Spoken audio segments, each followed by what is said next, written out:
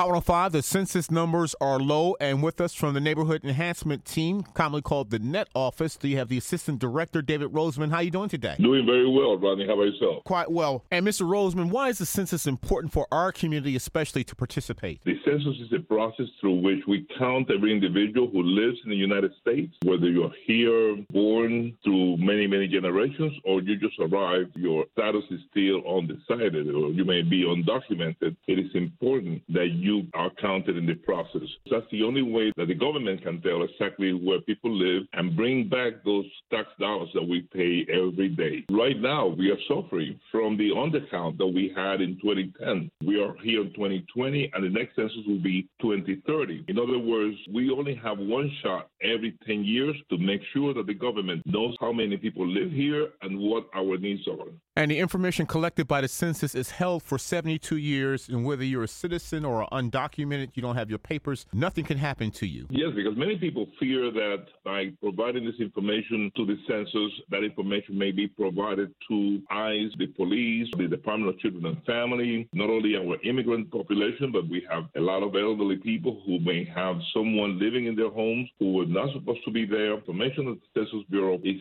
strictly confidential. That information is strictly confidential. How can people fill out the form? There are three different ways. Go online at census.gov, fill out the questionnaire, and you follow the procedure. It takes less than 3 minutes. Very simple questions to answer. Questions about every person who lives under that roof, so that in the future, the government can provide adequate housing for those individuals. That's one way. You can call them, and the telephone number is 844-330-2020. I repeat, 844-330-2020. And someone can take the information over the phone. The last way is you're going to be receiving the questionnaire at home. If you have not filled it out, you can just provide that information on paper, fill out the questionnaire, mail it back. For those individuals who do not do that, in the next few weeks, someone will come knocking on their door asking for the information. To avoid having someone knocking on the door asking those questions, fill it out now and let's get it out of the way. And Mr. Rosemon, the census is also hiring, and the people that work for the census, you tend to work in neighborhoods that you live in that you know. How can we find out about those jobs? They do have census jobs